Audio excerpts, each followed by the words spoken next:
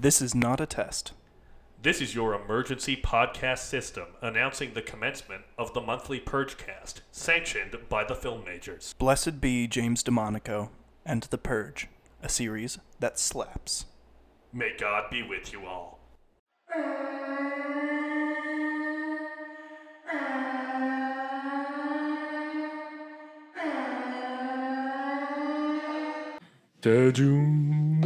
Ba-doom, ba-doom, ba-ba-doom, ba-doom, ba-doom, ba-ba-doom, ba-doom, ba-ba-doom. Hey, Sage. Yeah. Did you hear that acapella is in again? Yeah, apparently acapella is back. I did hear this. Yeah, pentatonics are the new Beatles. You know, if the Pentatonics are the new Beatles, the great thing about that is that I know that one of them's going to get shot in the head. Hell yeah. Welcome to the Purgecast. And you may have heard a sneaky little voice coming in through the airwaves. Now, who could that be? Who's here with us today? Hello, I am Jake. It's Jakey Boy. It's Jakey Boy. Now, It's your boy Jake. you may recognize Jakey Boy's dulcet tones from the Jaws episode of tones. yeah, that's right, the main feed of the film majors. But now we've got Jakey Boy here on what I would say is kind of the punk rock of the Film Majors podcast channel, the outlaw country of the Film Majors feed. We're the wild, wild west of this Wild podcast. Wild West. It's the Purgecast. We're back. We're back, baby. And we're so drunk. back. I'm drunk. I'm not drunk, but a I'm little definitely drunk. on my way I've there. been pounding soju tonight. Okay, Welcome. well in that case, I'm gonna go grab alcohol. Well, That's a good call. Jake, go grab alcohol. Well, Jake grabs alcohol. Sage, how have you been, buddy?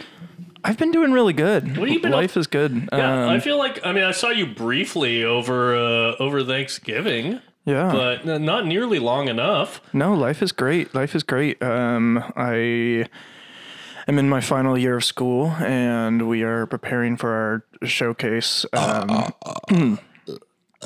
Yeah.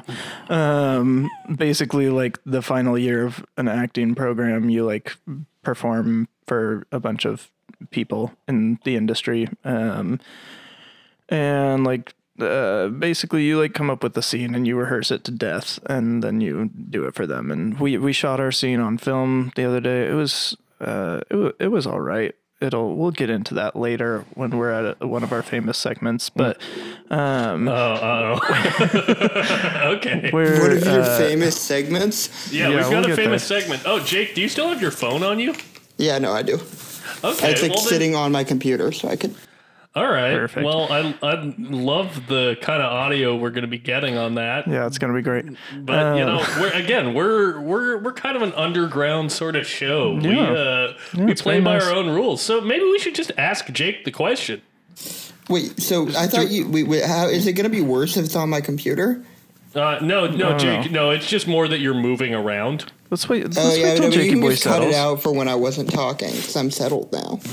Are you settled? I'm settled. I got more my stuff about my gentleman's life, jack you know? right here. Gentlemen. The drink for distinguished fellows. Well, then, Sage, would you like to ask Jake the question? Yeah, we can skip Hey, Jake, crank that Zoom screen up. I'm seeing your tits, and I'm loving it, but I want to see your beautiful face. It's okay. Just We give me don't a have to second. hear about my life. computer That's screen fine. is broken. All right, you little goblin. Sage, ask him the question. Hey, Jake. Who are you purging this week? That's right, Jake.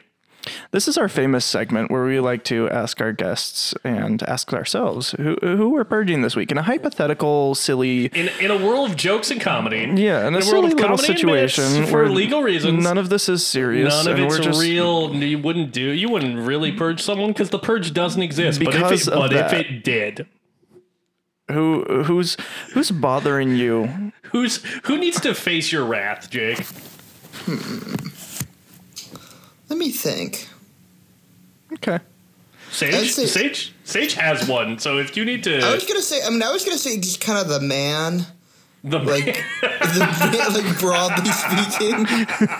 That's a fucking great answer. Speak more on that, Jake. Yeah, Jake, Well, speak you it know plain. it, man. He's always trying to keep you down, restrict your movements and your activities, and I, for one, am fucking sick of it. I've been saying that. Listen, I've heard you say that. Thank God people are on board these days. God, Jake, I'm so glad that someone is coming on this show to speak truth to power in this way.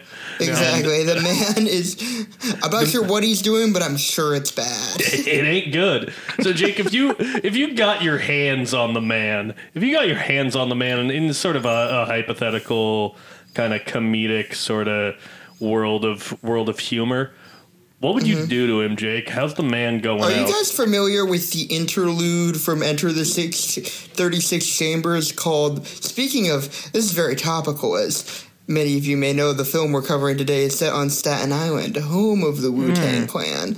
But have either of you guys heard the Method Man interlude off 36 Chambers? Yeah, of course I know that really well, but for the people in the crowd who don't, please explain. It is essentially just like Method Man describing torture methods for like a period of time. Is I this think the one where he's going to like keep sticking feeding you and feeding you and feeding you and feeding you? He would be the man for that. But he's going to He's a show man your of asshole method. shut. You missed that part. Yeah, no, he And shows your also he's asshole going shut. to like roast a coat hanger or an open fire, whatever, and stick it in real slow, like Jesus. Well, that's what's got to happen to the man. Yeah, no, I man. don't know if anybody's brought this up before, but it seems like Method Man has a lot of anger that he needs to get out. He's got a lot of anger at the man, and the man needs to face his wrath. Sage, I don't know if you're familiar with this, but like that was like most of what the entire media was saying for a period of time in the 90s, actually. I think this Method Man's, I think he's a little upset about something. I actually saw Method Man in concert. And was he expressing some heinous views? He was, yeah. He was saying all sorts of things. It was I went and saw Snoop Dogg in concert, and Method Man and Redman opened for him. You chose to do that over doing something else that night. I don't know if you remember. No, what did I do that over? That was when Zach and I were hosting our school-sponsored popularity contest. Oh yeah, you fucked up. And Well, you missed Jake the one time you got a chance to see me perform in anything in high school. Yeah, you fucking piece of shit. What a bummer, because Snoop Dogg really phoned in that performance. Yeah, you know what? Just because of that, I could have told you that before. Yeah, no, just because of that, my pick for this week is Sage. Sage is getting purged. Sage is getting purged for not respecting my boy Jake and me. Come on. Yeah, no, you're facing my vengeance, Sage. We were telling comedy so groundbreaking and so dangerous to the man that we were threatened to be kicked out of the school for making a white people can't dance joke. Specifically, was what they viewed as too far. Didn't you guys get in trouble for that? Okay, yeah. So let me tell this. So Jake and I hosted a thing at our high school called the Axemen Pageant, which was basically a school sponsored popularity contest with like you were raising money for charity. Kids with cancer or something. And there's like a whole opening. And Jake and I were not involved with the pageant, but we were like the two MCs. And we wrote a whole script. And our opening bit was, I think I went like, and they say white people can't dance. And then Jake went, and they're right. And the lady who was organizing the Axemen pageant came up to us and was like, hey, so some of the students are very uncomfortable with that joke, and we feel it's not appropriate to bring race into this, so we just shouldn't do it. It's a school of fucking entirely white people. This was after all the white kids danced on stage. It's after they proved us right. And I also can guarantee you no one in that crew took issue with it. Like, maybe, no, I can think of one person who went to our elementary school. And pause for recognition. Wait, was that we're throwing out names? It was her mom who told us, so yeah, I think so. That was her mom? I'm pretty sure that was her mom. I remember strongly thinking it was her. I'll bleep out the name. Yeah, let's bleep that. Yeah, I'm gonna bleep the name. I mean, we may just cut out this whole part, but no, we won't. We don't have enough time to. Yeah, no, this episode drops in like an hour and 45 minutes. Yeah, and the listeners of this show will be real pissed if it's an hour late. They're avidly waiting. They're chomping at the bit. I know James DeMonaco is sitting in his bed. DeMonaco is in his fucking home. He's got his fuzzy socks on. Yeah, just fucking waiting for us to continue to jack his work off. And James, let me tell you, I've got spit in my hand and love in my heart. But yeah, no. So in terms of who I'm purging, it's going to be a 1-2 punch of the lady who told Jake and I that we couldn't tell our white people can't dance joke because she hates comedy. She was doing cancel culture in comedy. Yeah, we gotta go to the Joe Rogan Comedy Club to stop this. It's the only place where Jake and I's open-minded ideas will be accepted. It's the only place where you can do comedy without a net. Jesus. But yeah, no, it's going to be her and it's going to be Sage for not coming to see us. And in a world of comedy and jokes, in a world of bits and goofs and gaffs where nothing is serious and we're not actually going to do it, you know, I'm going to tie both of them to, you know, I'm going to tie their limbs to some horses and I'm going to slap those horses on the ass and just see what happens. Yeah, no, that sounds awful. I believe awful. it's called being drawn and quartered. It may be, Jake. It may be.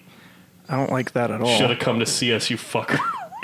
It's really nice to see you. I feel like I haven't seen you enough lately. It's been a minute.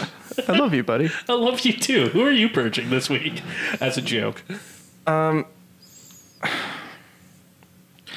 well, I'm debating this one. Debate away. We love debate. We love debate and discourse because we're free thinkers. Okay. We're free thinkers whose comedy won't be stopped. So for my showcase, I record a scene, right? And this scene is like a thing that's like seen by a lot of like industry people. They watch it and they go, "Ooh, this guy can't act," and then you know they move on to the next one. But in these scenes, they're like relatively dear to us as performers, and the crew that they hired to shoot the scenes this year, let's just say they're a little bit lazy. And they've been like reducing all the blocking that we've worked on for weeks, and they basically just reduced our scene down to us just like standing and chatting, and which was already frustrating. But then we only got one take of each angle, which is so they're preparing you to work with Clint Eastwood, is what I'm hearing. Sure, I guess so. And if I wanted to work with Clint Eastwood, why wouldn't you? He directed The Mule. Yeah, also Gran Turismo. Gran Torino, Jake, not Gran Turismo.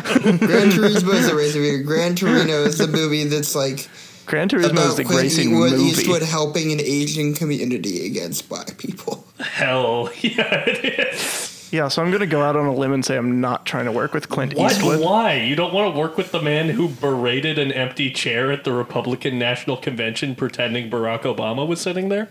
Also, don't forget when he threatened to assault that Native American woman, or I guess she turned out to later not be. No, that was John Wayne, Jake. That was John Wayne. Okay, but Clint Eastwood also did bad shit during that.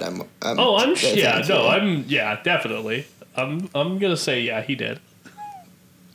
Anyway, I'm just annoyed at them for only getting one take of each angle. It's like not huge. It's pretty serious. What are you gonna do to him? It's as a joke, as comedy. What's gonna happen to him? I don't know. Like, I probably wouldn't hurt them, but like I might break their camera gear or something. You're gonna break? That's so weak. I know. I'm not feeling very murderous these days. That's so weak. What happened to you? I know. I just threatened to kill you as a joke. Here, let's let Jake. Maybe I'll come up with something better. Let's let Jake do his. Jake said he was going to kill the man. No, you're going after the man. I've explained this. Yeah, Jake's going after the man. That's strong as fuck. Yeah, buddy. Yeah, I'm sorry. I got a piss.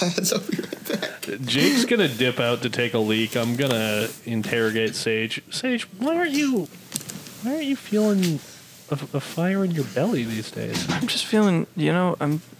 I've been happy. You've been happy? Yeah. Okay, but you don't feel like a simmering, boiling rage in your gut? Not recently. No. I can't believe that. I know, it's crazy. Even on my best days, I feel this sort of insatiable rage that seems to consume me at every turn. Look, I'm worried about it, and I have an appointment with both my doctor and my therapist to figure this out, but... Your therapist is going to be like, why aren't you simmering with rage? Get back on it? Yeah. Good. I hope they are, because if they're not, then they're not worth their fucking salt. That's what I'm saying. Buddy. Yeah. Buddy, Yeah. boy. No, I had another one. I can't quite remember what it is. This is going to be really good radio. Yeah, I love this. I'm loving this. What was it? What was it? Oh, Sage? you know what it is. What is it, Sage? Okay, so we've got this new, like... Our guest went away to take a leak, so, like, this is already incredible radio. It's just you and me. Look me in the eyes. Look me dead in the eye. Look me. Kiss me.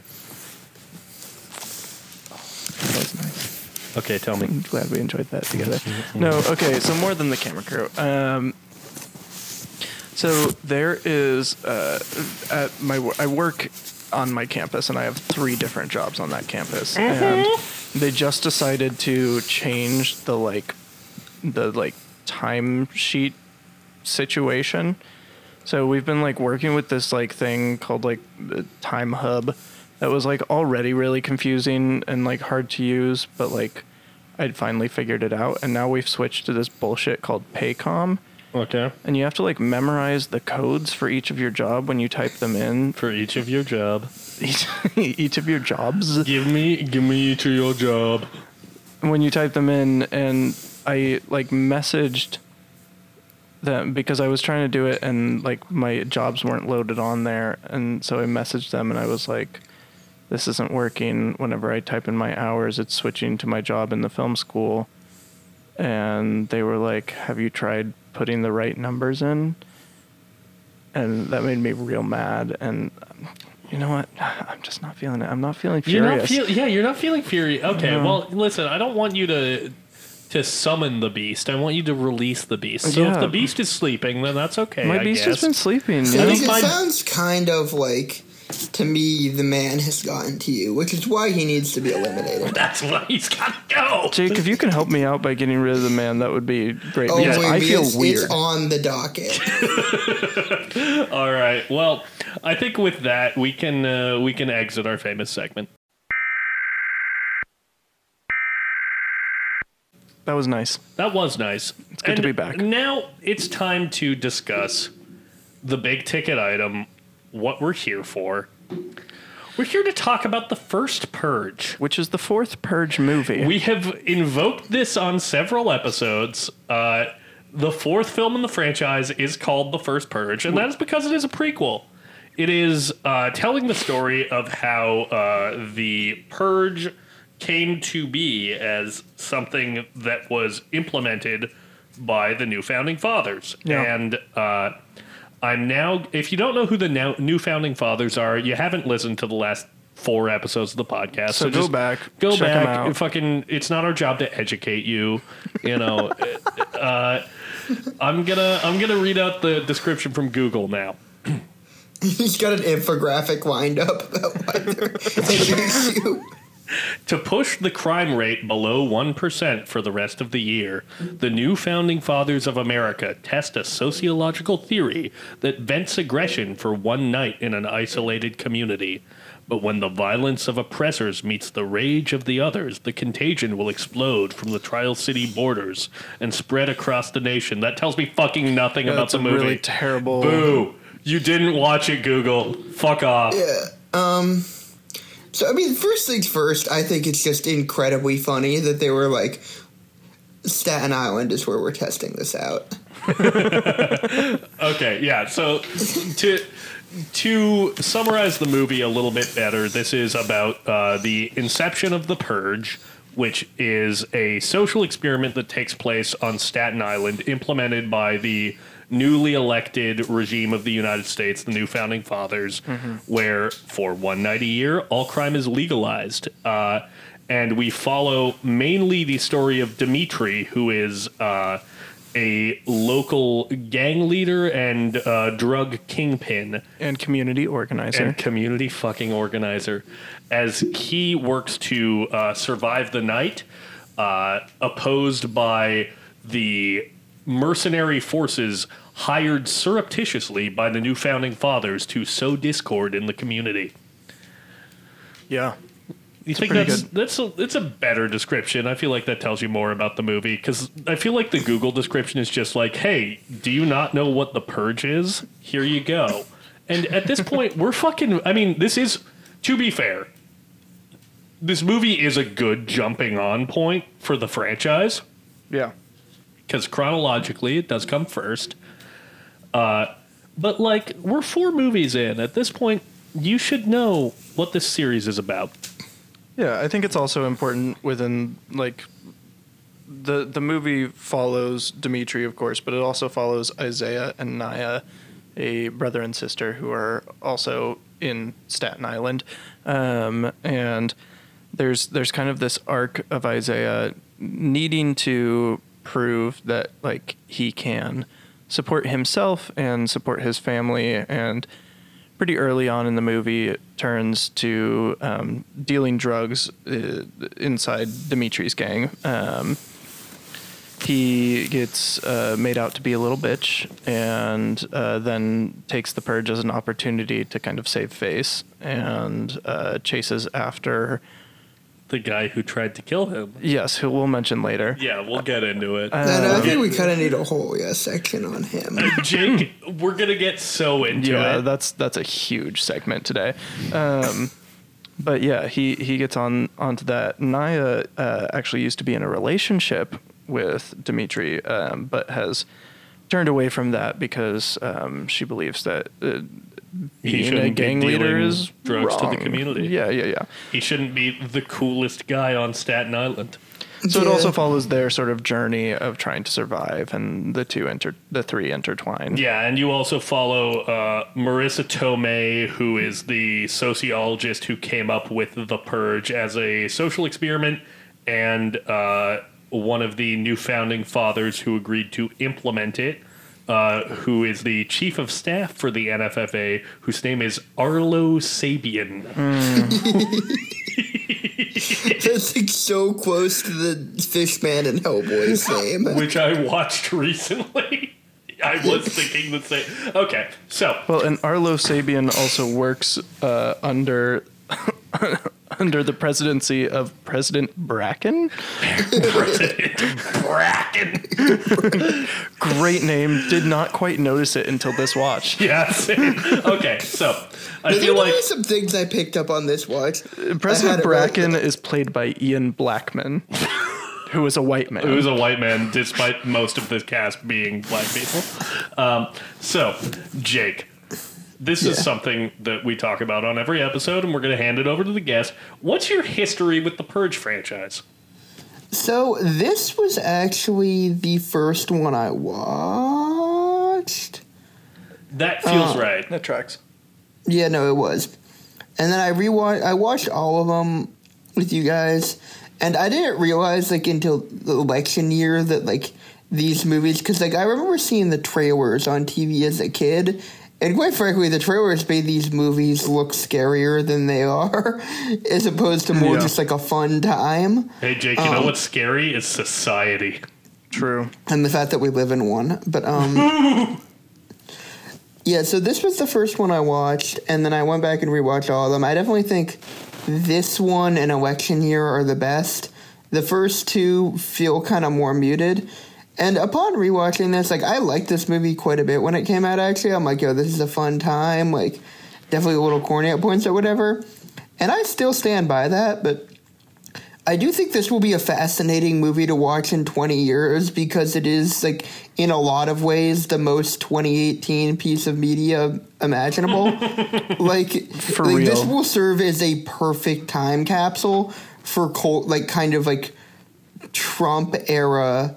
Like, I don't know, like, it's like kind of the whole thing about, like, I don't know, different horror movies, like, kind of reflect the fears or political climate of the day or whatever. Well, this, like, is kind of like, if you wanted to show people in 20 years a movie to be like, this is, like, kind of indicative of the political climate during the Trump presidency, like this is actually the perfect movie to show them, and it's kind of fascinating for them. It also features like pop culture stuff. Yeah. Like Mo Bamba is featured in this movie. Yeah, Which, fun fact, Mo Bamba was in this movie like 6 months before it blew up, became what it became. Yeah. Yeah. And no, I remember like our last guest, Owen, playing Mo Bamba like months after this movie came out.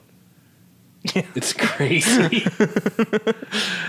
And then proceeding to go to frat parties at the University of Oregon, where every other song played was Mo Bamba. You know, it was like truly like I have never seen a song like get that degree of overplayed. Like, because Yeah, it was I nuts. were, I think because of this movie on it a bit early, and then it like did like really like it was, there was a reason it became a movie. It was like truly, if you weren't there for it, it was like actually genuinely insane.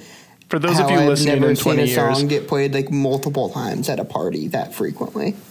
Yeah. I was at a frat party and I was there for 40 minutes and it got played 6 times. I counted. Okay, so what do we want to talk about this movie? Do we want to talk about things that it... So I think, Jake, your comment about this being the most 2018 piece of media to exist, I think is fucking dead on. And I think that coincides with, I mean, you know, as much as we like to goof around, this is the movie. What? Sorry, I just farted and it was pretty loud, and I think the mic picked it up. Probably. Zach, cover your farts. That's what I should have done. But like, this is the movie that like fully Radicalized you.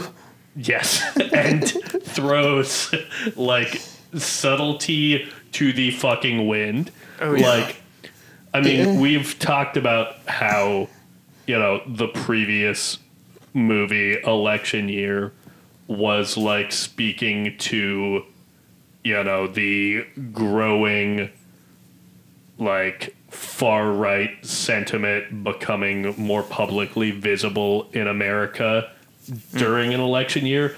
But like, this is the movie where it's like, oh no, the bad guys are KKK members and cops beating a black man to death on a baseball diamond as America the Beautiful plays.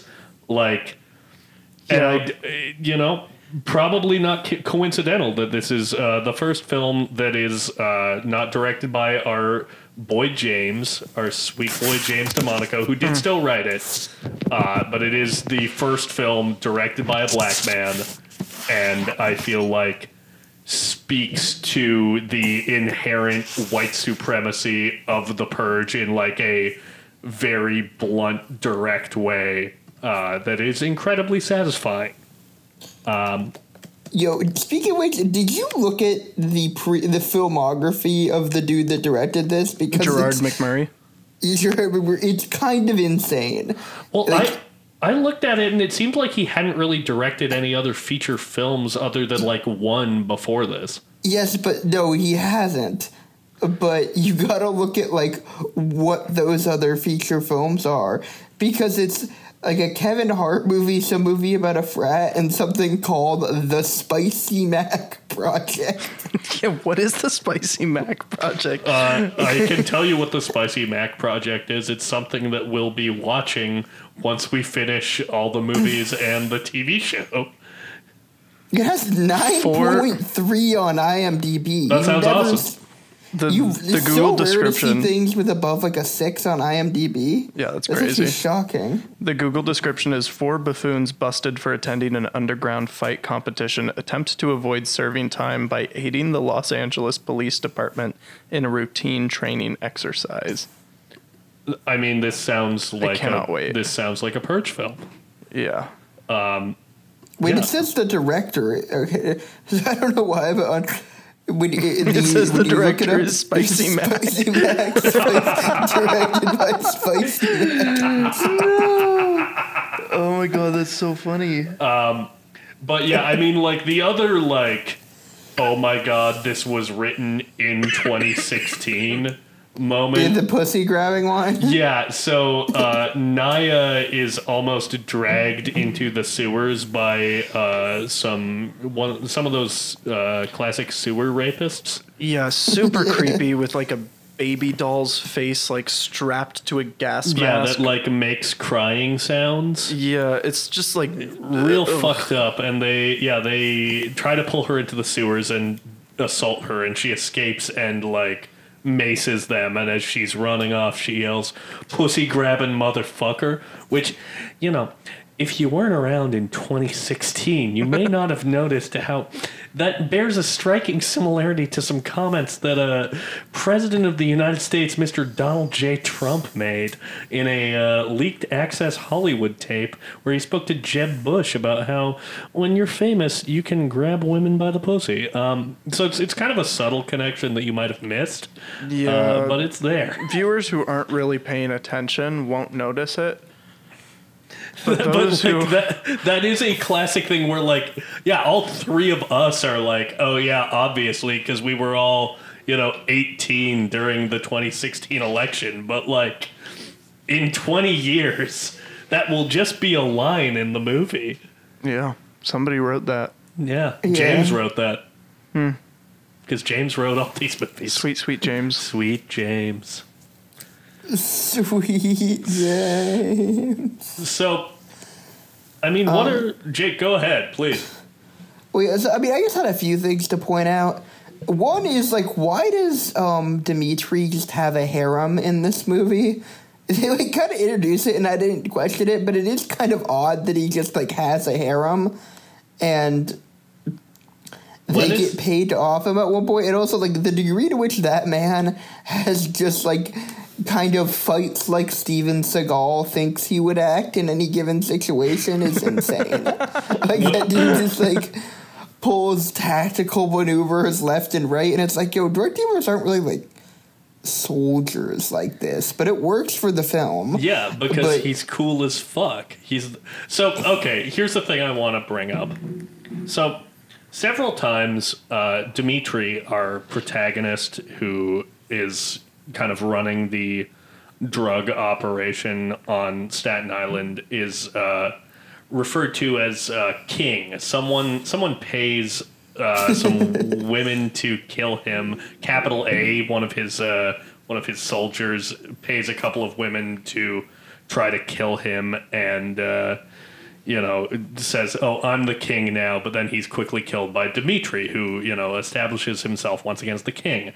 And that's interesting because, this film takes place on Staten Island, and, there's another film that came out a couple of years later. It was I think it was released on, premium VOD streaming, that posits that there's a different king of King of Staten Island, and that's Pete Davidson. So I guess this film just makes me wonder, who's the real, is Dimitri the true King of Staten Island, or is it Pete Davidson? Because, Pete Davidson is in a film which is called The King of Staten Island, yet in the film, he's never referred to as the King of Staten Island, whereas several times Dimitri is referred to as the King of Staten Island, more or less. So I'll throw it out to you two. Who's the King of Staten Island? I mean, as somebody who, like, A, didn't watch that movie, and that's your first mistake. B, is not, like, a huge fan of Dimitri Martin, the comedian? Who are we talking? Pete Davidson? Pete Davidson, yeah, you're doing good, bud. He's not a huge fan of it. I can't even remember his name. I'm going to go ahead and say that Dimitri's the King of Staten Island, because I think if you put them in a ring together, or even just in the same vicinity with the idea that they need to somehow compete for this position, I think Dimitri comes out on top in pretty much every category other than maybe a roast battle. That being said, Dimitri has some great roasts in this movie. Yeah, I would tend to kind of say it's sort of like they both hold the office, with Dimitri being the political head of Staten Island and Pete Davidson really being more of the cultural and social leader of Staten Island.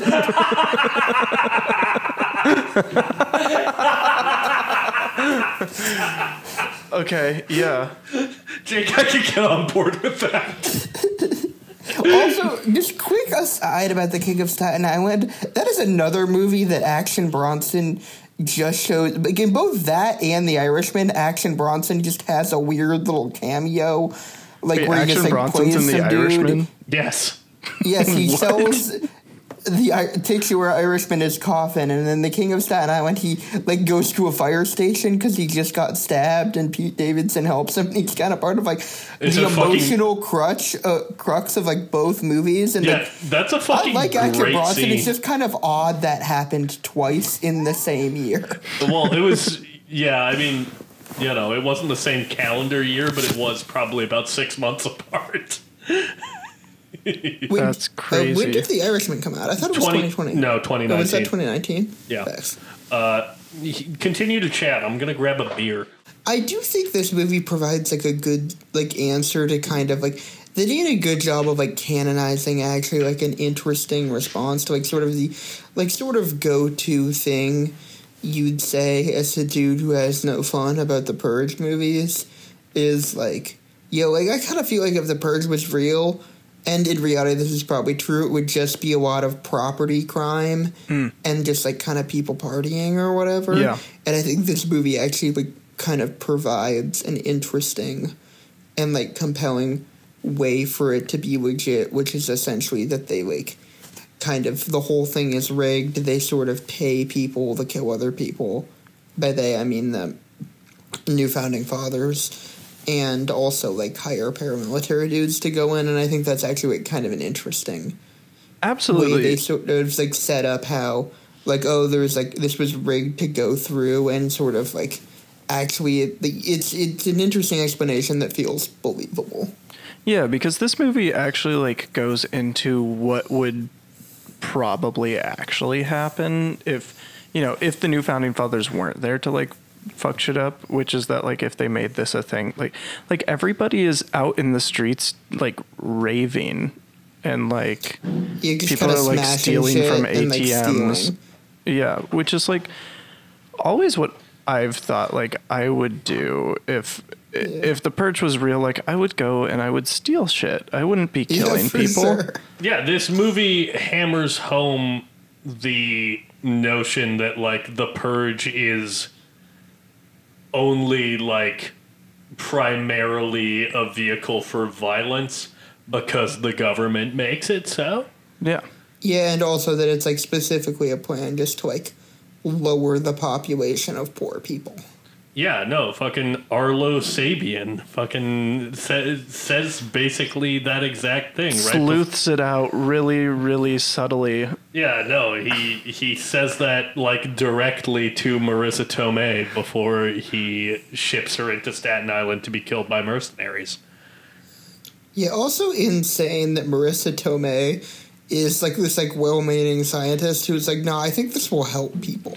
Yeah, that is I mean, listen, it's a perfect franchise and I have no notes.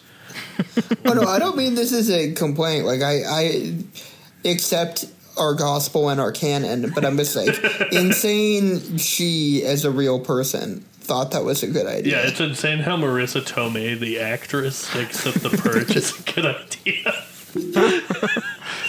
That was actually how this series started. Yeah, was it's Marissa weird how Tomei Marissa Tomei well, she went to and- the government first and they said no, and then she was at a cocktail party that James DeMonaco's wife was at, and then that is she how it was happened. hey James, Marissa was spouting off some shit that I thought was personally offensive, but ultimately I think you might find interesting as a filmmaker. Okay, also, little James DeMonaco fact that I don't know if I've mentioned yet on this podcast. Yeah. So we've talked about how at some point we're going to do a Purge movies that aren't Purge movies episode. Yes. So one of those movies that I would consider to be film that shares a lot of DNA with The Purge is John Carpenter's Assault on Precinct 13.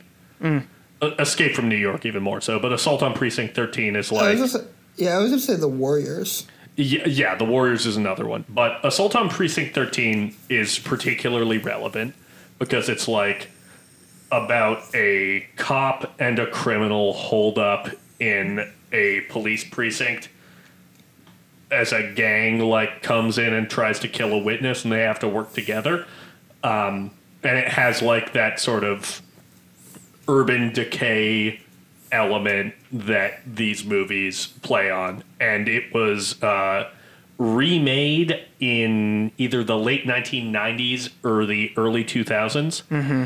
And the two people playing the lead roles in the film were Ethan Hawke and Lawrence Fishburne. Interesting. Do you know who wrote this film? Who's that? Our boy James DeMonaco. Our boy fully confirming my belief that James is a huge John Carpenter head. Yeah. Was John Carpenter, did he do the original and then yes. Did James DeMonaco do the... Okay. I don't think he directed the remake, but he wrote the remake, which is also probably where he met Ethan Hawke. It's all coming together now. He also wrote a film that's long kind of been like a... I don't know if it's a favorite, but a film that I've quite liked for a long time, basically since I was a child, which is The Negotiator. The Negotiator. Yeah, Jake. James DeMonaco wrote that shit. Really? Yeah, pretty sure. Wild. Yeah, James. He does it all. He really does. So, have we talked about Skeletor yet? No, I think we were kind of waiting to get into Skeletor. Well, let's fucking get into Skeletor. Yeah, I'd really love to talk about Skeletor because, wow, what a purge ghoul. So, Skeletor is one of the first people we meet in this movie. Yeah. He is the first person you meet. Yeah, he's in an interview. The movie... He's in an interview with the people who are working for the new Founding Fathers experiment. And they're sort of testing the waters to see how people would feel about this purge experiment. And Skeletor actually names the franchise. He coins the term the purge. Now, Jake, how would you describe Skeletor as a man? Skeletor, Adonis. So, I mean, he's kind of like, they were like, yo, let's come up with the scariest crackhead we can. And the solution was a drug addict who relishes in violence and like opens with a monologue about how he wants to kill people and how he's been like holding it back currently is like either smoking crack or meth. And he has like kind of like weird ritual scars. Like, you know what I mean? When I say like he has like kind of... He's got like decorative scars on him, and then naturally what he uses as a weapon is like Wolverine claws made out of needles. Yeah, like a Freddy Krueger glove of hypodermic needles. They're very scary. It's awesome.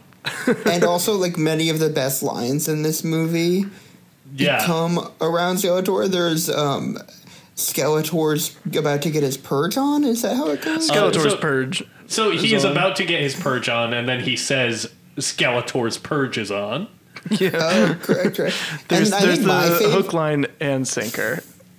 I think my favorite Skeletor line, it's not a line he says, but it's a line about Skeletor, is so early on in the movie, the who's the younger brother's name? Isaiah. He slashes Isaiah with a razor blade trying to get drugs from him. And as Sage explained, he gets made a bitch, and so Isaiah kind of chooses to, like, thinks he's going to participate in the purge to get Skeletor back. So he's at this street lave looking for everyone, and he has these, like, to monitor the purge, they put these recording contact lenses in you that give you creepy blue eyes. So he's going around this party with these creepy blue eyes being like, yo, have any of you guys seen Skeletor? Which just conceptually is so funny. Like, imagine going to a party and asking, like, yo, you guys seen Skeletor around here now? Like, everybody knows Skeletor. Okay, so a few great Skeletor moments. One is when he shows up at the Purge block party and, like, a woman dances up on him. And it's like the only woman who would ever take interest in Skeletor. Like, you see Skeletor and you're not thinking like, yeah, I should go for that. I mean, maybe you're not. But it's implied not. that he's so tall that she just doesn't look at his face. And then she turns around, because she does turn around after dancing on him and realize it's Skeletor. Yeah, and then he stabs her to death. With his hypodermic needles. Yeah, and it's like, come on, man. Why kill the only woman in town who, might possibly fuck you? But then we get to the third act of this film, which is, for my money, maybe the best third act of any of these movies. Yeah. I'm not sure if this is my favorite in the franchise. I think, Sage, you and I should do a Purge film ranking on our next episode. Yeah, that would be good. Purge film tier list? Yes. But we get the third act of this film, which is fantastic. We get Dimitri going into sort of the central housing project in Staten Island to save Naya and Isaiah and a bunch of other people. Well, first we get Dimitri saving the Kings. Yeah, so we get the Dimitri. Kings, we haven't even brought up the Kings yet. Okay, Jake, who are the Kings? The Kings are just kind of these three neighborhood type dudes who hang around, and conceivably these dudes spend most of their time on their stoop dispensing wisdom. And let me tell you, as living in New York currently, every neighborhood tends to have a few of these guys. Just kind of older dudes who hang around, dispense wisdom. I got a toilet paper recommendation from one of these guys once that was fire. They've offered me Do you want to plug the brand? And, like, extra points to this type of dude if they only refer to you exclusively as Youngblood. But sort of that archetype of guy, there are three of them who he heroically saves when they're out battling evil in the Purge. Yeah, because they got to keep their community safe. Yeah, these guys are about to be killed by the KKK, and Dimitri saves them.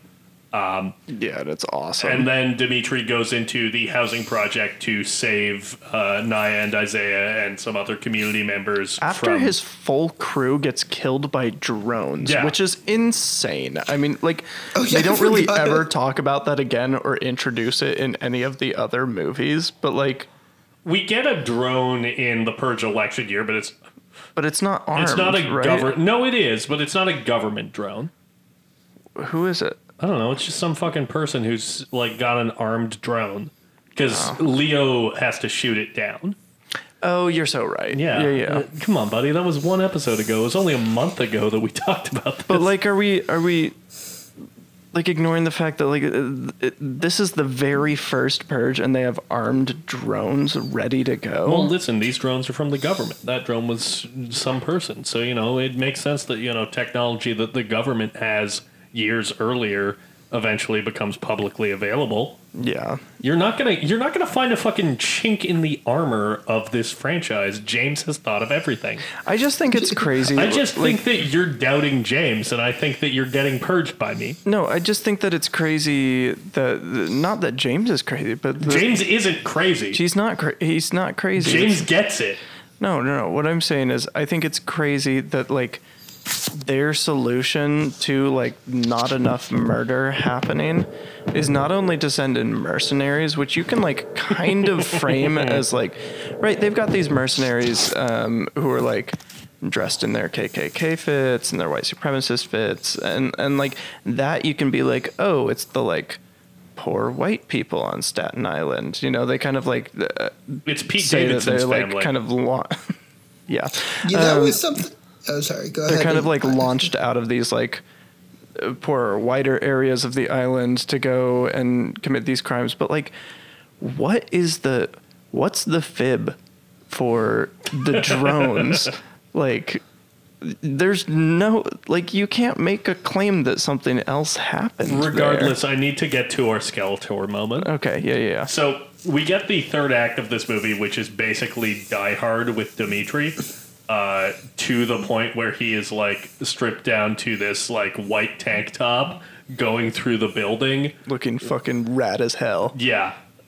Killing these fucking government goons, including one who's in like a fucking blackface minstrel show mask, who he chokes. And one who is like so unsubtly supposed to look like a Nazi commandant. It's like kind of insane. Yeah. But anyways, there's a point where Dimitri and Naya and Isaiah and all these other people from the community are pinned down in an apartment. And there's one of these Nazi goons aiming a rocket launcher at them. And they're about to be blown away. Which is a terrible idea to do inside of an apartment building. Not the brightest. But who shows up to save them? It's fucking Skeletor. Skeletor gets a fucking redemption arc in this movie. He is Chekhov's Skeletor. In this movie, if you introduce a Skeletor, you have to use him in the final act.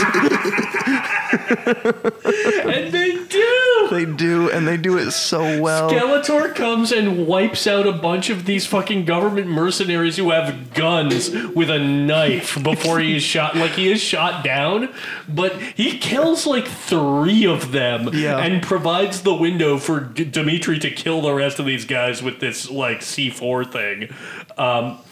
It's fucking spectacular. It's Skeletor, insane. rest in power, King. Yeah, Skeletor really like... Skeletor is like initially the villain of this movie, but he does come out on top as a hero. Yeah, Skeletor dies. Skeletor dies with fucking honor. Yeah, he's a noble guy. And we love him, and we miss him. Every day. Dude, Skeletor would have loved the like following iterations of the Purge. Like, can you imagine Skeletor in the Forever Purge? The Forever Purge. Yeah, he would have killed all those fucking Nazis. He would have had so much fun. So something I do feel like I need to bring up is like the kind of conspicuous lack of Italians in this movie. Like, if it's on Staten Island, they should have had at least one character who was an incredibly fat and racist Italian guy who was either a police officer or maybe a firefighter. Like, because that is, like, a good portion of Staten Island's just, like, general population. I mean, ostensibly they do. They're just in, like, minstrel masks. Yeah, but those were all kind of, like, I don't know. Those feel more like WASP racist, not, like, Italian I would say racist. that the guys who are probably Staten natives are the, like, cops wearing masks, beating the guy to death on the baseball diamond. I think, almost certainly. Yeah, those are just Staten Island cops. Those guys were not hired. They didn't even know that it was the Purge. Fuck. You're like, yeah, probably not. Because, I don't know, there are a lot of areas, I don't know why this phenomenon, maybe it does exist in LA and stuff, but I feel like a lot of, like, East Coast and upper Midwest cities have this phenomenon where there's a neighborhood that's sort of the cop and firefighter neighborhood. And in New York... Oh, that exists in LA. And that's not a phenomenon. That's a planned thing. That's Simi Valley. Oh, that's where they all live? Where all the fucking cops live? Yeah, Simi Valley, Sylmar, I feel like a little bit. We had so many cops when I lived in Sylmar. Like, there were always cops around. Yeah, it's the Deep Valley in LA. Oh, facts. Okay, that makes sense. Because, yeah, in Chicago, it's, like, kind of by the airport. And then New York, it's, like, a few places in Queens and then Staten Island. Yeah. Yeah. Okay, so have we generally discussed what we want to discuss with the First Purge? I mean, I know this is a dense film with a lot to talk about. I feel like we've talked about additions to the lore. I feel like this movie is more just like setting in stone things that had been previously established about why the Purge exists. So I think we should come to our final couple of questions of the pod. And I feel like we should discuss who our favorite Purge freaks are of this film. Now, obviously, we did a good section on Skeletor, so I'm gonna rule Skeletor out for this. Other than Skeletor, who are the Purge freaks who we love from this film? I like the dude in like the hazmat suit. God damn it, that was who like mine. runs up and pranks them by like getting them all scared and they think they're gonna die, and he pulls out a gun and that's just a squirt gun and he gets them all wet. Fantastic pick. That is like, honestly, I feel like at some point, probably right after we complete all of the filmed Purge media, we're gonna do like a Purge freak breakdown. Yeah. Yeah, you should do a Purge freak tier list for sure. That guy is fucking top tier. That bracket would go crazy. It will go crazy. Yeah. I think like the Stuart Rate baby, which we already mentioned, is solid. Yeah, stop taking Purge freaks, Jake. Jake. Sage, you go ahead. Yeah, so my favorite Purge freaks from this movie, it's a pairing. There's a scene in which I shouldn't have let you go first. There's a scene in which Isaiah is trying to find Skeletor. He's out trying to get his purge on, and basically he's trying to save face by killing Skeletor. Yeah, seeking revenge on Skeletor for cutting him on the corner. And he goes down this alleyway, and like there's a bunch of like little like teddy bear dolls on the ground and like strung up from like various things that are hanging out, right? So there's all of these like the toys and stuffed animals, and Isaiah looks up and you see there are like two older women who are sitting like on their fire escape or like their balcony, who are watching him, and they've both got their purge contacts in, so they are purging. Yeah, they're trying to kill people. And they like hit a button on the remote, and all of these like teddy bears have like explosives strapped to them. But the silly thing is that they're not like huge explosives. So it almost like doesn't feel like they're trying to like seriously kill anybody. It's almost like they're just having a goof, because these explosives, they're like akin to a firecracker, right? Like they're having fun. They're out there having fun, and they are laughing their ass off in slow motion. We get some great shots of them just enjoying themselves as Isaiah is running scared out of his little shorts down this alleyway. And I love them. And Zach and I were talking during our viewing of this movie this time about how they really set the tone for like Purge ghouls and like what you should do if you're going to have fun on Purge night. Kind of set the aesthetic for being a Purge ghoul. They've got like crazy fits on, and they've got like an insane way of killing people that like, how did you rig this up? You're both so old. You're just chilling out here, just like having fun exploding bears. Like, it's you could awesome. If you were really just trying to kill people, you could just set up like a wall of C4 down there. But no, they got creative about it. I do like that in the movie, the news, like Anchor poses the question of, are these masks to hide their identity, or is it just more of a ceremonial thing? I think it's ceremonial. Yeah. I think it's part of the fun. Also, we didn't discuss how Van Jones is in this film. What? I don't know who Van Jones is. I the don't anchor, right? What? Yeah, I don't know. No. The CNN guy who's doing the interview earlier? Is that a real CNN anchor? I don't watch CNN enough to know that. Me neither, but I know who that is. They got a real CNN anchor the for black this? guy? from in the beginning of the movie, the bald black guy. Oh, doing the interviews. Yeah, he's a CNN anchor. That's crazy. Really? Yes. Wow. Jake, Google Van Jones so we can ensure that he's at the beginning of the movie going and talking to people. He talks to the scientist. I'm looking at him. He doesn't have a filmography on his Wikipedia. Okay, no, that is Van Jones, though. I'm looking at him. That's Van Jones. Yeah, no, I recognize this dude. I don't really remember what that's that guy wild. looked like. Yeah, it's like the second best CNN anchor cameo of 2018. What's the first sec? Fucking Wolf Blitzer in Mission Impossible Fallout. Come on. Yeah, so good. Come on.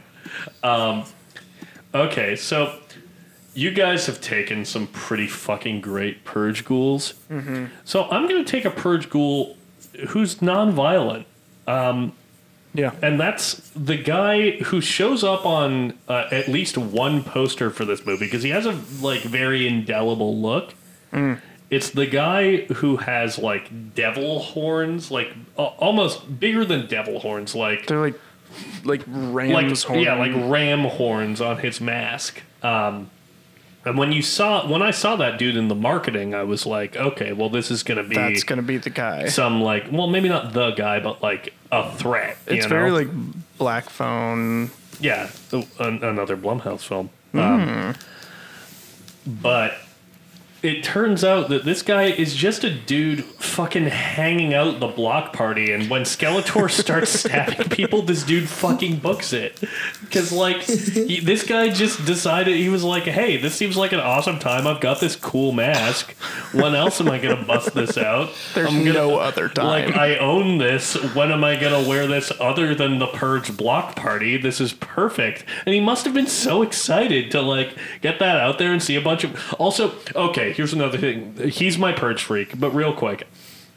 We didn't discuss how there is a furry at the Purge block party. I was just going to bring this up. There's a furry there. Jake, did you notice the furry?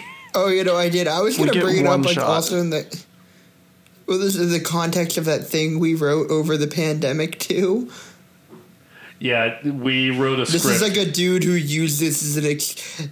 Yeah, I was going to bring up, essentially that this dude would clearly, in the universe was, using this as an opportunity to test the waters with letting his friends and family know he is a furry. I feel like you would... This is the only film in the franchise that addresses it, but I feel like you would see a lot of people using the Purge as, a soft launch for their fursona. Yeah. And I think that is a wonderful, wonderful transition point for our final question of the episode. So, Jake, my boy, our beautiful guest, you're going out on Purge night to cause whatever mayhem you see fit. What's your Purge sona? What are you dressing as, buddy? What's your kind of deal? Let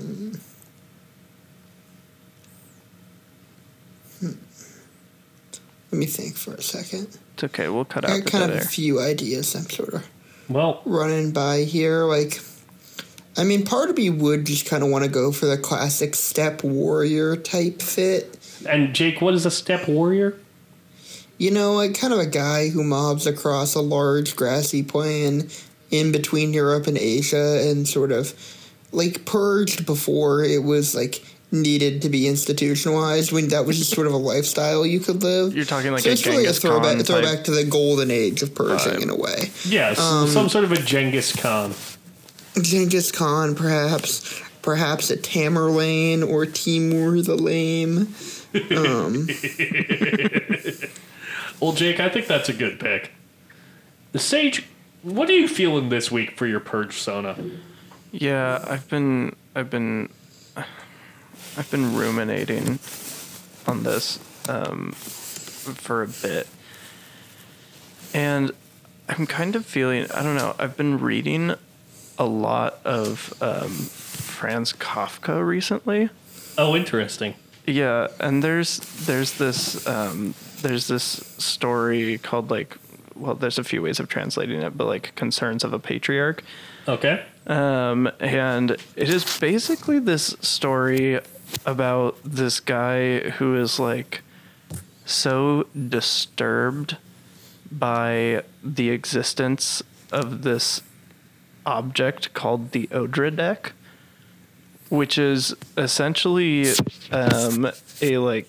it's like two pieces of wood that are in 6-point stars that are then attached to a spool, and the spool is covered in like various threads that are just kind of like tied together and like modge podged into one long string, and out of it has a dowel that then at a 90-degree angle has another dowel coming out, and this star, it stands on its 2 points and the end of the teed dowel. And this patriarch in the story is just like so perplexed by the existence of this thing, and is so like upset that like it is an object that will like outlive him and his family, and he doesn't quite understand why it's there or what its purpose is. And I think like I would love to embody that as a purge ghoul, and just like be sort of an inanimate object that like roams around the streets and doesn't necessarily commit any crimes, but is extremely frustrating for people as they see me.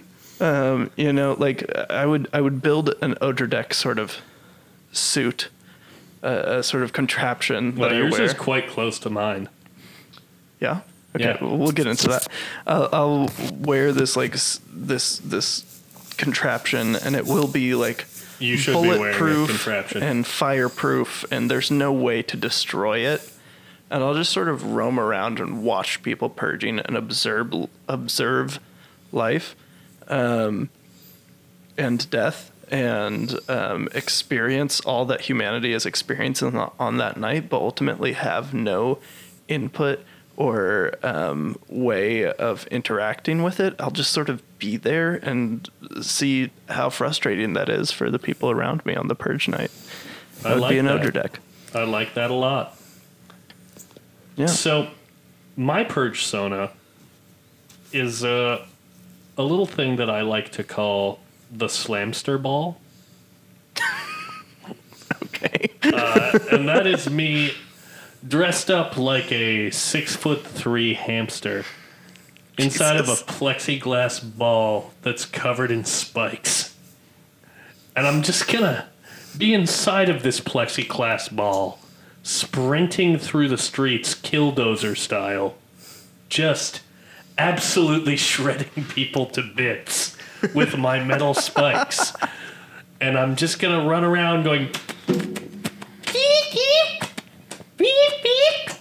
dressed as a hamster, and I'm gonna slam them to bits. So, you best beware of the Slamster ball, and that's how I'm feeling this month for my purge persona. I like that you've worked in a fursona into your purge persona. Well, I was thinking about the furry in this film, so I figured I better give them their due. Yeah, that just raised a good point, though, which is in a Purge universe. Like, at least one dude was trying to do a Killdozer rerun. Yeah.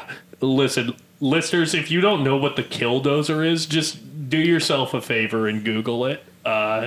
You will not be disappointed. Yeah, it's insane. It's maybe the most libertarian incident of all time, actually. Arguably the most.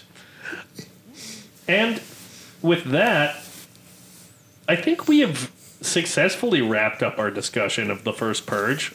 I think this was an absolutely boisterous conversation that really got to the heart of the film. And Jake, thank you so much for coming on the show. Of course. Now, buddy, do you have anything that you'd like to promote, you'd like to plug, or are you just here for love of the fucking game? I'm here for love of the game. Hell yeah, brother. Yeah, I don't know. I'll come back on when I have something actually to promote, that's for sure. And you'll be welcome. Yeah, we'd love to see you. Yeah, no. I would actually love to do I'm very curious to hear what your guys' Purge films that aren't actually Purge films is. Well, Yeah, we'll get you on there. yeah, you've successfully secured your spot. And We've got a lot of people trying to get on this show, but I think you're probably top of the list. yeah, listen, you've been here for a long time, and we want to pay that homage. And with that, I think we've come to the end of our discussion. If you want to check out some other things happening on this podcast channel, you can listen to the upcoming episode of The Film Majors, which will be on How the Grinch Stole Christmas. It drops on Friday. It's our second last episode of the year. Nice. And yeah, if you want to hear about updates on this show or the Film Majors, you can follow us at Film Majors Pod on Instagram, Threads, Blue Sky, and TikTok. Or you can, write us at filmmajorspod@gmail.com and tell us what your Purge Sona is. Sage, do you have anything else to plug? No, don't fucking perceive me. All right. Well, on that note, blessed be the new founding fathers and America, a nation reborn.